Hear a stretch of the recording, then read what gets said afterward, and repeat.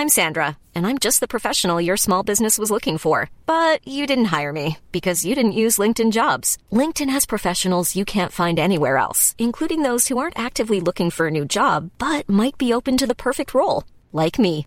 In a given month, over 70% of LinkedIn users don't visit other leading job sites. So if you're not looking on LinkedIn, you'll miss out on great candidates like Sandra. Start hiring professionals like a professional. Post your free job on linkedin.com/people today. Do you know a student getting ready to go to college? Or are you looking at going back to school yourself? The Woodward Hines Education Foundation and the Get to College program help more Mississippians get to and through college to get certificates and degrees that lead to meaningful employment. They offer free college planning advice, including hands-on FAFSA completion assistance through in-person or virtual appointments. Visit gettocollege.org to learn more.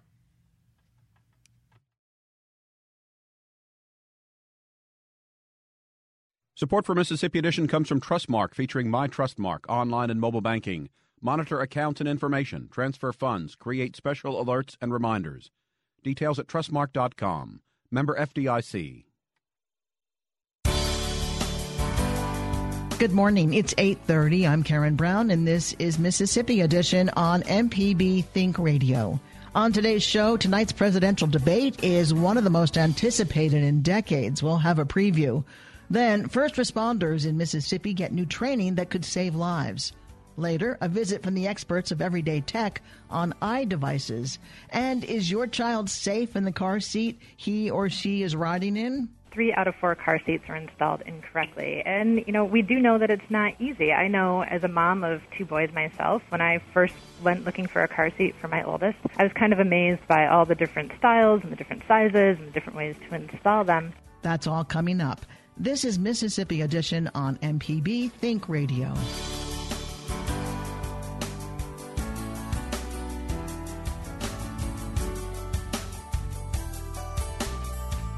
Mississippi and the rest of the nation will have a chance to watch Hillary Clinton and Donald Trump square off tonight in the first of 3 televised debates. The presidential election is just a little more than a month away on November 8th. Pre-election polls have tightened over recent weeks, and the race between the former Secretary of State and Senator from New York and the billionaire businessman is being watched by the world. The debate starts at 8 o'clock tonight at Hofstra University on Long Island. With us this morning to preview tonight's debate is Kenneth Townsend, political science professor from Millsaps College in Jackson. Good morning, Kenneth. Thanks for being with us. Good morning, Karen. Good to be here as always. All right. So the race has tightened up almost even by some standards, by some poll results. How important is this debate tonight? I'd say this is a very important debate. As you've noted, things have tightened up a lot. Most polls show a very slim edge for Clinton at this point, but very slim. We have a larger chunk of voters who are undecided this election than is usually the case at this point in the process, and so this debate has a lot of potential to make a difference. You think it could change minds or solidify what people are thinking about, those undecideds? I think for the undecideds, it likely will. I don't think that the debate is likely to have much of an effect for those who have already made up their mind. Why do you think that's the case? Well, because the fact is there's been a lot of information already out there on both candidates up to this point. They're both fairly well-known candidates, but we still have about 15 to 20% of the electorate, by many estimates, who are undecided. And it makes you wonder, what are they waiting on, right? If they haven't already made up their minds at this point, what is it that can make up their minds? And a debate between the two, head-to-head, seems about as good a chance as anything. Because certainly these two candidates have talked a lot about each other. Yes, they have. So it is of particular interest to see how they'll talk about each other tonight on the same stage. I know this is really, I would say, unprecedented. That might be a little bit of a stretch, but I don't know that it is, to see candidates who have said such tough things about one another and who have such a history and have maybe at one point in time been friends. And it's a strange election that we find ourselves in. Each candidate has a bit of discomfort when in front of people in the debate setting, certainly. What do you think this indicates about their performance, what they each have to do in order to appeal to voters? Right. So for Clinton, her biggest concern, I think, is to come across as likable. She is very competent with policy, or exudes that in many ways. She likes talking about statistics and details, specific proposals, but her biggest liability often is just not seeming likable or relatable. And so that's going to be a key for her. How can she feel relatable to voters? Trump, I think he's going to have to show that he is somewhat competent, because he has this sort of charisma, at least according to his followers. He is tapped into some anger and energies and so forth, but he doesn't always have specific proposals or details to support his claims. And so he is going to have to provide some of those specifics. So in many ways, they're going to have to try to emulate some of the positive attributes of the other candidate. We've heard from various sources that there is concern about him, whether he goes shoot from the hip, right, which he's known for, which has appealed to a number of his voting base, or whether he sticks more to a pre-planned script or set answers, that sort of thing. Right. I think that in many ways is one of the dilemmas that Trump faces with the rest of this election, because what appeals to many voters about Trump is this shoot from the hip, ad hoc approach. But he can't cross the finish line and win by simply doing that. He does have to be disciplined. He does have to appeal to groups that he's not yet appealed to. He has to be able to show that he is competent to be president. And I think that he has a fine line to walk, because the less he shoots from the hip, the more focused he is, the more polished he is, the less likely his strong supporters are going to continue to feel strongly about him. So he's got a dilemma, I think. Hillary Clinton will surely face questions regarding emails, sure, and Benghazi, more than likely. What does she have to say? Because she's been asked those questions ad nauseum. Right. I think that one thing from her perspective, she's got plenty of practice answering those questions, as you just acknowledged. So I don't think she's particularly worried about that. I think that she will give similar answers to what she's given before, and hope to move the conversation on to something else, because that, as you've noted, has been discussed a fair bit already. As you said, this debate is expected to possibly be the most watched ever. Right. Every network, every television outlet is carrying this debate. Social media, there are some platforms that will stream it live. I've heard that it may be Super Bowl equivalent, right, in terms of viewers.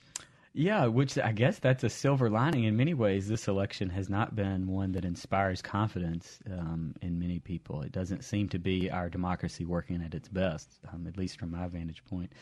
If one side effect is that we have close to 100 million people watching a presidential debate, then I guess that's something to be optimistic about. People are engaged. Kenneth Townsend, thank you so much for being with us.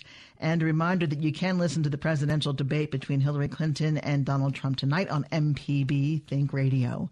Up next, some first responders in Mississippi get new training that could save lives. This is Mississippi Edition on MPB Think Radio. Podcasts of your favorite MPB Think Radio programs are available now. With any podcast app, you can search, subscribe, and never miss a second of MPB Think Radio.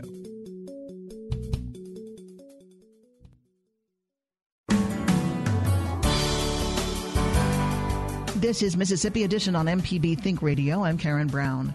A $2 million grant from the U.S. Department of Homeland Security may help Mississippi's first responders handle emergencies. The Enhanced Emergency Communication Plan, paid for by the grant, is being implemented by the University of Mississippi Medical Center, which is working on a pilot project to improve medical care in rural communities in Mississippi. The program will help merge the state's radio public safety system with training for first responders in rural areas.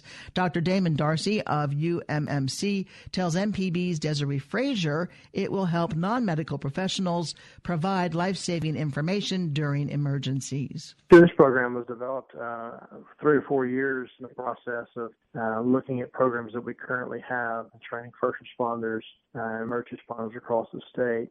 And during this process, we realized that there was a great need to really highlight the state-of-the-art radio system we have here called MISWIN, now with almost 30,000 users.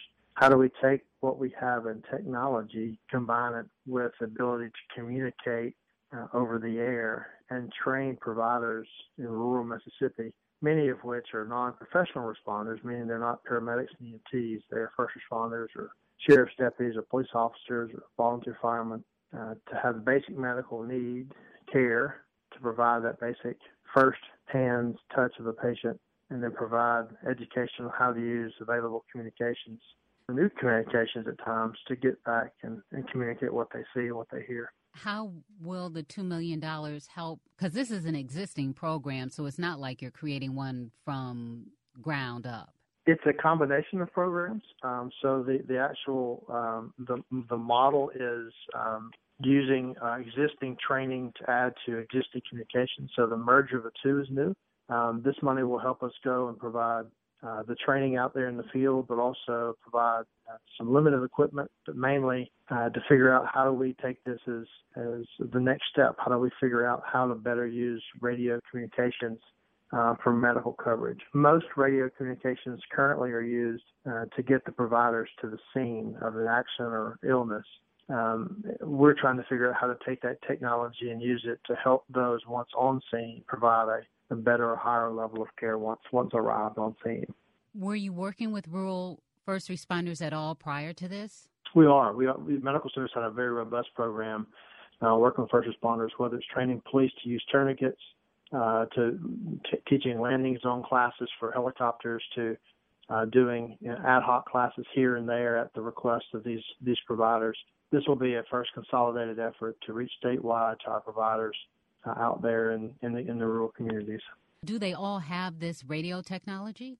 They all don't, and that's part of the thing. That's part of what we're going to learn. How do we bridge those without access to funds or technology? How do we take this program to them, looking at special ways, phone apps, and other programs to be able to allow those providers that don't have access to the radio system, called MSWIN, how do we touch them as well? So it's what we call interoperable system. We can use multiple different levels of communication to accomplish the same thing. Is there enough money to provide those that don't have it with the equipment? Well, we won't be providing equipment. It will be more of a technology, whether it's a phone app or other things. We're still looking at ideas on how to provide that level of coverage. But there's not enough money, of course, for everyone to provide everything. It's going to be mainly a fact-finding demonstration project and seeing if it could work for those areas that don't. For instance, let's say a small rural volunteer fire department has no means of communication. Let's look at what they have and try to make a patchwork to get them communicating or provide them data to justify getting an improved radio system, whether it's federal funding, state funding, grants, or otherwise. Is there any medical training involved? Yeah, there is. There's a small component of medical training looking at what can you really see and communicate downstream? What can you communicate to the emergency responders that makes a difference? Conditions of patients, how to communicate what you see.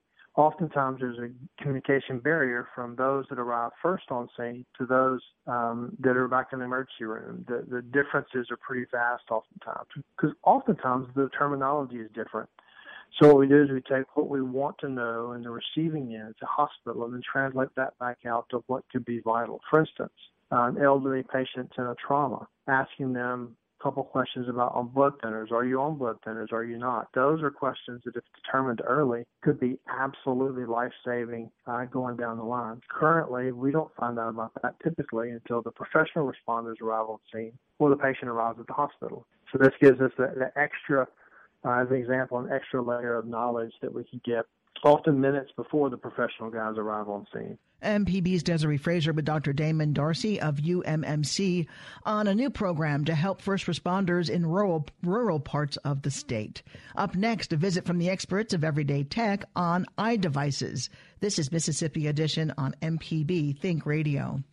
Your home for the arts and music is MPB Music Radio. From classical to bluegrass and everything in between, MPB Music Radio has a sound for every ear. For information on where to find MPB Music Radio, visit mpbonline.org. MPB is getting its very own car tag. But first, we need your help. To begin production, we need 300 of you to say yes to the tag. Go to mpbonline.org/car tag for more information and also to sign up. A portion of the fee goes to help MPB continue to educate, inform, and entertain Mississippians. Thanks for your help, and we'll see you on the road.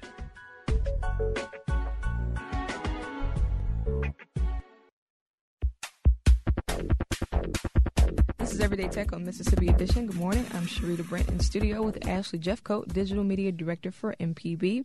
And today we're going to talk about iDevices. Ashley, you are a heavy iDevice user. You have an iPhone, an iPad. What else do you have that's i-related? I have a MacBook. iComputer? An iComputer. I have a MacBook and an iMac. I have one of their large cinema displays from Apple. I think that's everything. So we're going to talk about the new iPhone 7 that is rumored to come out. What have you heard about this, and do you think it's going to happen? It's definitely going to happen. Apple announces a new phone every year. On odd years, you get an S version, and in even years, you get a new number. Oh. So we will be seeing the iPhone 7 this year. That's just how it goes. We know that it's coming. Apple announces it every fall. So it's probably just a matter of a couple of months before we actually get word from Apple. Of course, officially, they've said nothing about it because they never do until it's almost ready to be available for sale. So we'll know a couple of weeks before it's actually going to be available to buy. They have been doing a lot of stuff where they're announcing things the day it's ready to purchase in the store. So who knows? So do you think that people should always get hyped up when a new device comes out? Because typically they may be changing one or two features. Or do you think it's worth the upgrade? It really depends on when your last upgrade was. Because most people are on a 2-year contract with their phones, which means you're paying for your phone over those 2 years. By the time your 2-year contract is up, it's time to upgrade. At which point, you are looking at probably a pretty significant upgrade for your phone. You're usually either on an S year or a number year. And so every 2 years, you get the new whatever those are. That's how a lot of Mac people and a lot of Apple people update their phones. That it's not something I would say get hyped about. Get excited because it is fun to see what new stuff they're going to come out with, and that's true in any tech device. It doesn't matter what it is. I always get excited to see what Samsung's doing with their next Galaxy or what the newest PlayStation's going to have on it. I always get excited about anything that's new, but that's me. But I think it's definitely get excited about it, but don't like try to jump on the hype train. I mean, if you really want to go camp out in front of the Apple Store, I can't stop you. Yeah. But you don't need to. There's going to be plenty of phones to go around. Now, for some people, the alternative to upgrading to a new phone completely is to update the current system that they have. And I often see mixed reactions on that. Some people update and they say, I don't like these new features. And some people are afraid to update because of fear of losing things. But what are your thoughts on updating things from a technical standpoint? Do you think it's good? Because sometimes they may have fixed certain defects and things. Yeah, so there's really good reasons to update and also really good reasons not to. So you can look at it as a pro-con kind of thing. And in my opinion, I think the pros outweigh the cons in most circumstances. So for pros, you have updated security features. Almost any time any update is issued, even if it's just a minor one, all the way up to the big numbered updates, you're looking at security improvements, fixing loopholes, fixing security holes, making the phone that you have safer and less viable to attack. That's a big thing. You're looking at, as a pro, new features for your phone. This could be in the form of new apps, new functionality in existing apps. You could be looking at a new and improved UI. So that's the interface that you deal with. And even if you might not like the changes, the reason they make those is often to create a better user experience. So you might be like, change, I don't like change. Yeah. But the more you get to use it, you're like, okay, this is actually a little bit easier than I thought it would be. It's different, but once I get into it, it's actually a lot easier to use it this way. From a con perspective, if you have an older phone, updating it can cause a lot of problems because they are making sure that the updates work on several different models going backwards, but it's really only going to work best on the latest phone. Gotcha. You're not going to have as much memory as those phones. You're not going to have as fast a processor as those phones that are running it at optimal speed. So it might make your phone run a little bit slow. It might make your, if your phone is 2 or 3 models out, it might make your phone run really slow. Okay. So at that point, it is kind of pushing you to upgrade because you can't get any of the new stuff. You're going to have to get a new phone. That's why, generally speaking, phones have a life of about 3 to 4 years before you're going to end up needing to replace them just to stay on the latest version of the operating system and stay safe. So be sure to give us a call with your comments and questions, and you can email us before or during the show to everydaytech@mpbonline.org.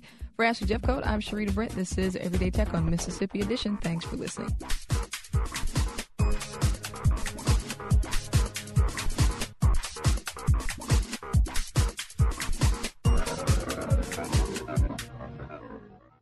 Americans have a big decision to make on November 8th. A date which will live in infamy. Mr. Gorbachev. We will keep this promise to the American people. Be informed. Listen to this station every day. This morning at 9 on Deep South Dining. Football season is up and running, so we want to talk to you about your favorite foods for the tailgate. Do you like to fire up the grill at the stadium or prepare the dish at home? What type of dip do you like to bring to the tailgate party?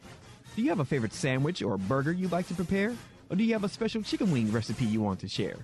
Join us this morning at 9 for Deep South Dining with Deborah Hunter, only here on MPB Think Radio. This is Mississippi Edition on MPB Think Radio. Car safety seats are vital for traveling with babies and small children. But as a parent or guardian, how do you really know the seat is installed safely? Research shows as many as 75% of car safety seats in the U.S. are not used correctly, and motor vehicle crashes are one of the leading causes of death among children.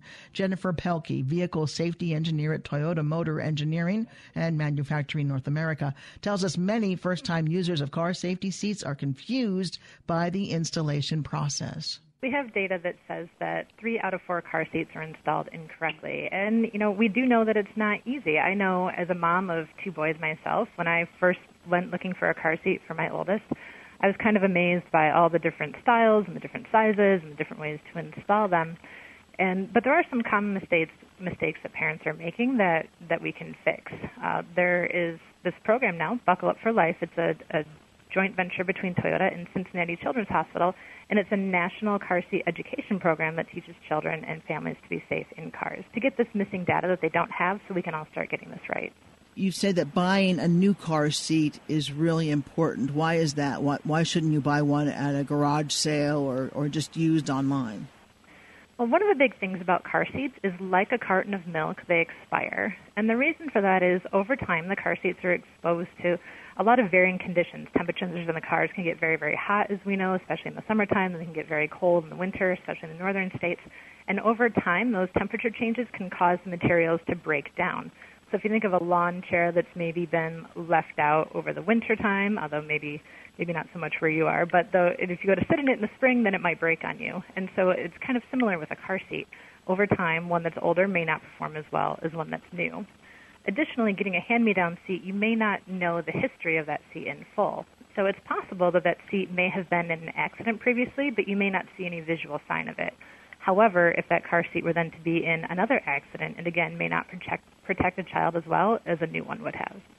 Is there a checklist that'll tell you how to properly make sure your child is in that safety seat in a way that's going to protect them in case there's a collision? Yes, we offer a lot of resources and information on our website, which is buckleupforlife.org. There, families and caregivers can receive tips and information. They can also view installation videos, and that is available mobily so that while they're on the go, they can have access to it. On there, they can also get information as to where they can get a car seat technician to help them install their car seat and make sure that the car seat is correctly installed. When is it time to take a child out of a car seat and put them into a booster seat?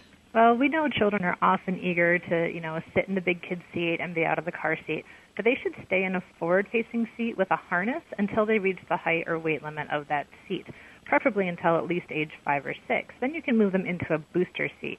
So the booster seat is important because the vehicle seat belts are designed for adult bodies. So the booster seat gives them that little boost up that keeps the lap belt sitting where we want it, low and tight across their hip bones, and it keeps the shoulder strap in the center of their shoulder, not falling off the side, especially if they fall asleep, or creeping up on their neck. But they need to stay in the rear seat and in that booster seat until they're at least 4'9", but they need to stay away from that passenger airbag in the front until they're at least age 13. Jennifer Pelkey is the vehicle safety engineer at Toyota Motor Engineering and Manufacturing North America.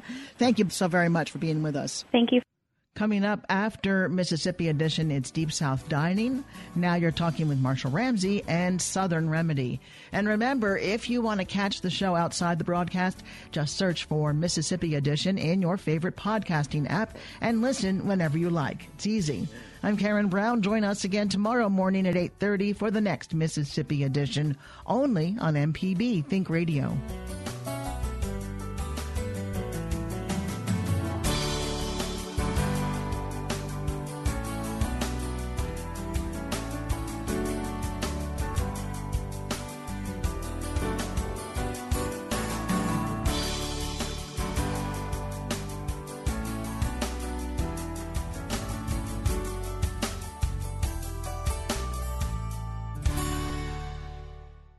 Support for Mississippi Edition comes from Trustmark, featuring Trustmark Deposit Express, ATMs for business and personal banking. No deposit slips, no envelopes, no waiting. Most deposits made by 9 p.m. weekdays are credited that day. Details at trustmark.com, member FDIC. Soon, the U.S. will not be the master of domain names. I guarantee you there are governments that have been exercising whatever influence they can to stop the creation of .gay. I'm Kelly McEvers. Fear of foreign influence over the Internet's phone book, and Hillary Clinton and Donald Trump prepared to debate later on All Things Considered from NPR News. Today at 4 on NPB Think Radio.